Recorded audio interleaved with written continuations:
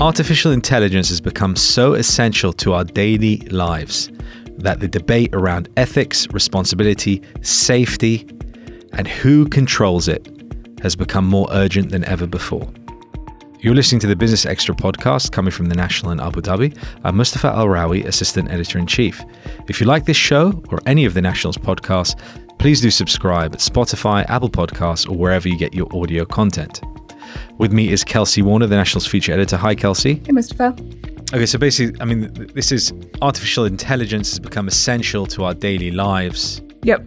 The debate, around ethics, responsibility, regulation, policy, safety has become more urgent than ever before.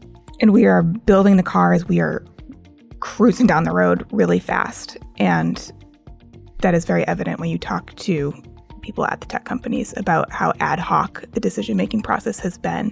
And interestingly, they are holding their technology to their community standards.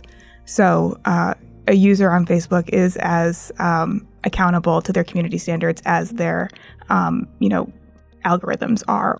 Last month, Facebook ran a program that trained 50 sort of high-aspiring, promising last year high school students in artificial intelligence. So I wanted to speak to Facebook about, training the next generation on AI and really what their priorities are in running these sorts of programs in this region. Okay, so who did you speak to at Facebook, Kelsey? So I spoke to Azam Alameddin, who's the director of public policy at Facebook for MENA in Turkey. Let's listen to that now. Azam, thank you for speaking with me. My pleasure. Thank you for having me. So you joined Facebook a year ago as its director of public policy, covering the Middle East, North Africa, and Turkey. Facebook is a U.S. company, obviously, subject to the policies of the American government, but its reach extends, of course, beyond those borders. A little more than a third of humans on the planet use Facebook each month. That's 2.8 billion people in more than 160 countries. Outside its home country, Facebook is under the watchful eye of governments who seem to be grappling with how to handle the scope of tech companies today, as well as at the same time really harness their potential for their own economies and their people. So what is the role of a public policy director at Facebook in the region that you're focused on? What is your job is basically my question. So the public policy team at Facebook is responsible for building the public policy strategy across the region, as well as collaborating with key policymakers, leaders, civil society, and academics to build key engagement programs with the purpose of protecting our platform, building safe community for users, delivering socioeconomic value, and indeed identifying new opportunities to connect people and give a voice to the voiceless. So what are your top priorities in this region specifically? So the way we look at our role in this region, it's really two pillars which we base our work on. One is the integrity of our platform, so ensuring the safety of our users and indeed the safety of our platform itself through the proper application of our community standards in terms of combating misinformation, hate speech, fake news, and so on and so forth, and making this platform available for everyone, regardless of where they come from, what needs they may have, and so on. So it's the building community part of it. The second pillar in order for us to make sure that we're doing that, we are also operating in an ecosystem of regulations, legislations, and decisions that impact our operation, obviously. So we strive to always build those bridges to make sure that this regulatory and legislative ecosystem is conducive to the growth of our platform, but also ensuring, the privacy of our users is protected, ensuring that accessibility is enhanced, whether it's internet accessibility and connectivity, through the products that we develop as a company and make available for our users, or through our partnerships in this ecosystem. And there are also a few other legislative and regulatory items that are of utmost importance for us, obviously, including e-commerce related regulations, including human rights, if you will, intersection with our platform, and ensuring that, as I said, people have the right to use the platform in a safe and secure manner. So, access to information as a human right, as accessibility as a basic tenet of Facebook. Indeed. Last month, Facebook and the UAE's National Program for Coders teamed up to host Facebook AI Camp in a kind of public-private partnership to train students on digital skills and programming languages. It is part of kind of wider national efforts to involve more local programmers in the UAE's digital transformation. So the UAE wants coders, but does Facebook want programmers outside of its Mountain View HQ? Or what is the aim of an initiative like that for Facebook? Well, we are committed to leveraging AI to help build communities throughout the entire region. So the National Program for Coders in the UAE, which is key because of its openness to work with the private sector and a central hub for the region for us, was one of the key and new initiatives we have in the region. And our collaboration with the National Program for Coders was basically to launch Facebook AI Camp for the first time, as I just said. And what this program really consisted of is support the AI ecosystem in the UAE through a camp that started on the 15th of August, with the first 2 weeks offering students access to AI courses and lectures to help them build their digital skills and train them to programming languages. And then following these 2 weeks, students will have access to a series of sessions and activities to learn more about the AI landscape in the UAE and the world. And these sessions will include access and exposure to Facebook AI recruiters, startups, and they will also include participation in the PyTorch Developer Day. Can you speak a bit more about just the motivation to train more people in this region on AI? I mean, part of AI's development is a concern around bias. Is getting a more diverse, group thinking on these topics a priority for Facebook? Yeah. So AI indeed is revolutionizing, if you will, technology and innovation the way the internet did several years ago. And we believe AI, whilst it is the future, it is also essential for us on multiple counts. So, for instance, for connecting people across borders and unblocking opportunities that could not be unblocked without AI. For instance, connecting people across different languages around the world. AI powers 20 billion translations every day, to give you an example. So people can connect to anyone in their native language.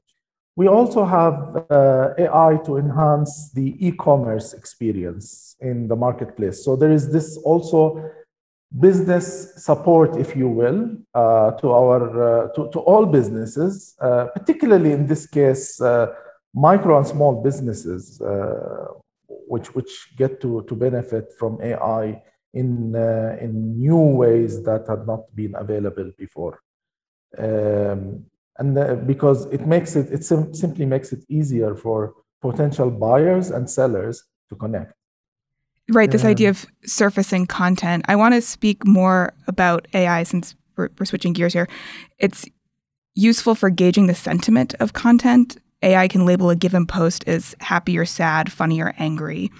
It can also be used to prioritize content that is deemed more trustworthy or fact-based or relevant to the user, kind of as you were just alluding to. For Facebook, its newsfeed is where this kind of all plays out, the newsfeed where we all kind of arrive when we first open the app. There is evidence that an angry or fearful Facebook user is a more engaged Facebook user. But can you speak to this relationship between our newsfeed or the content that Facebook is serving us, how it makes us feel, and just our overall use of Facebook? Can AI play a role in this relationship and in this conversation? And what's the responsible use of AI in this conversation? That's a great question, and it has multiple angles to it. Let me take one angle at a time. So the first angle is the relationship with our users. What's very important to note here, I spoke a little while ago about the safety of our users. And AI is very important for us in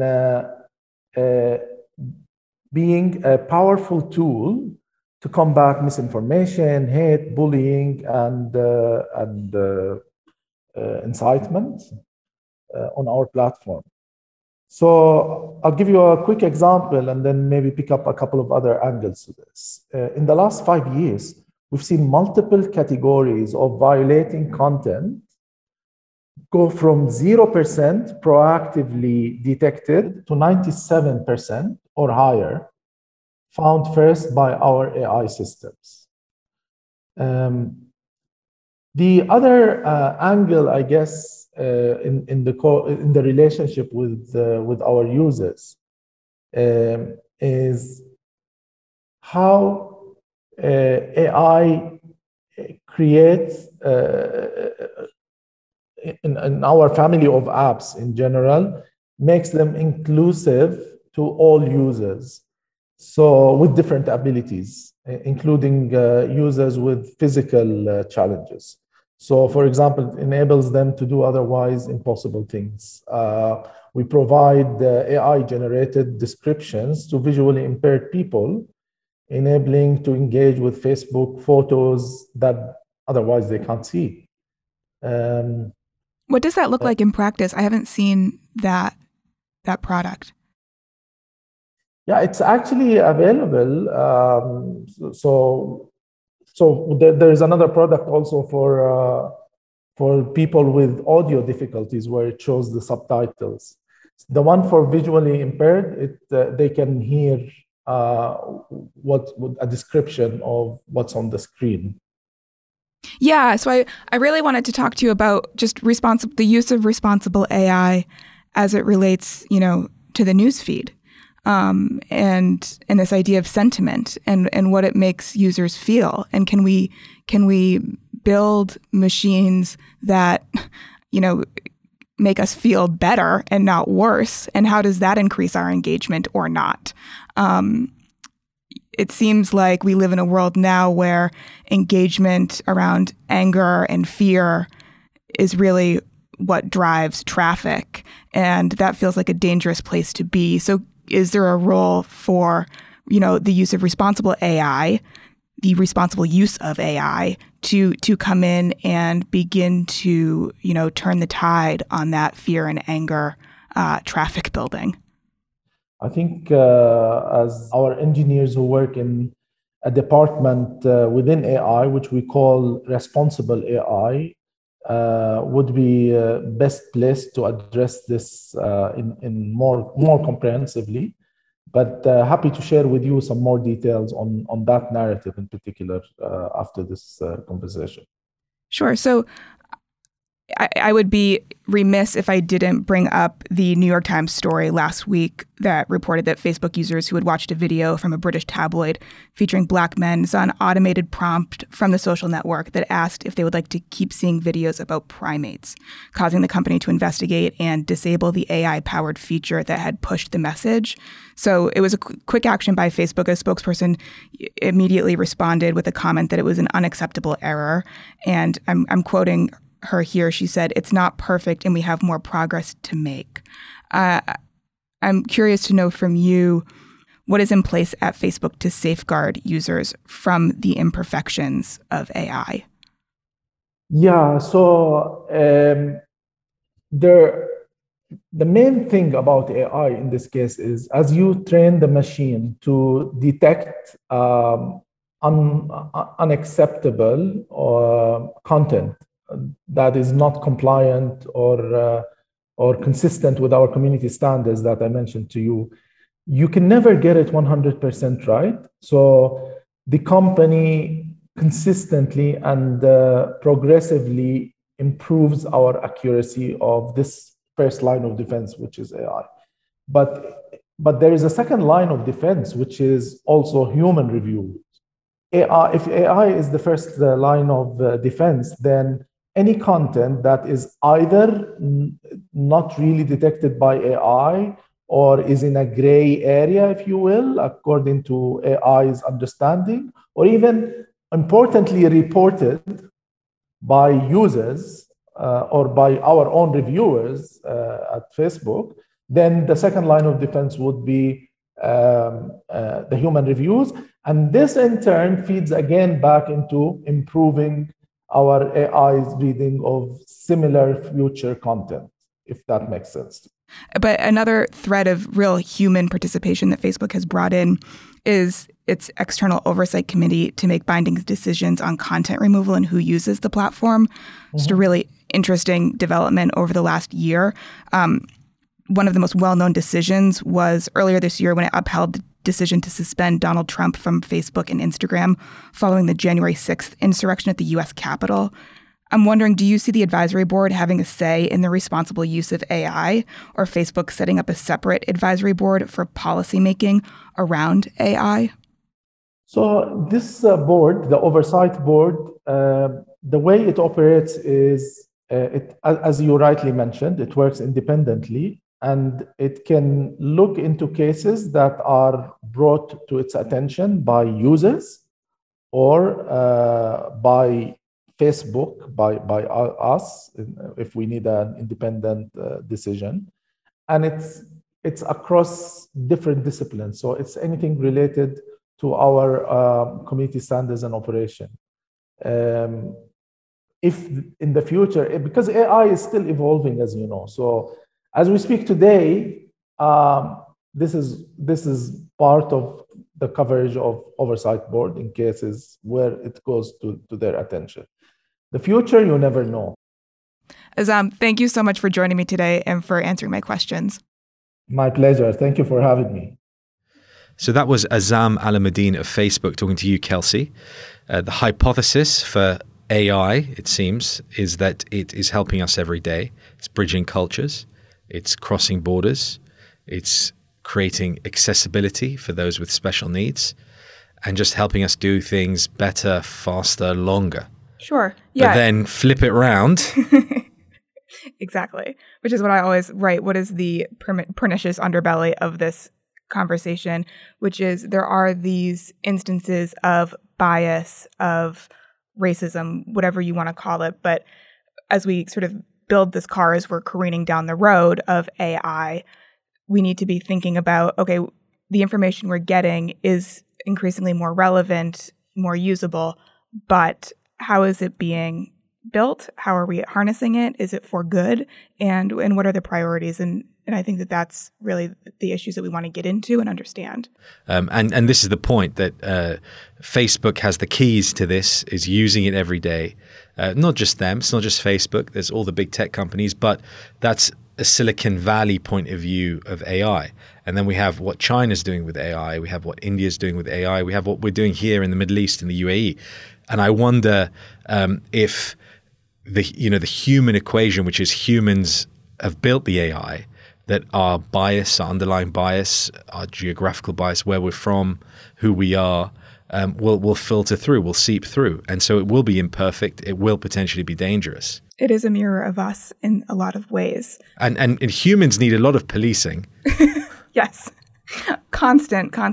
And so what Facebook is doing, I think, at least with their oversight board, in terms of flagging issues on an ad hoc basis and, making binding decisions as to what Facebook should allow, we are going to see increasing cases of AI being flagged. It will not just be content and issues of free speech and human rights. We are going to get into ethical AI.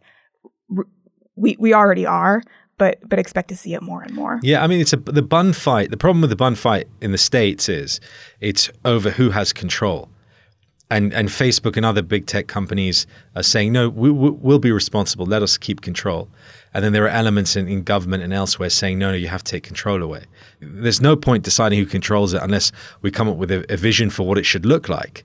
There was a lot of philosophy, the Age of Enlightenment and all of that kind of came up with what should modern human civilization look like.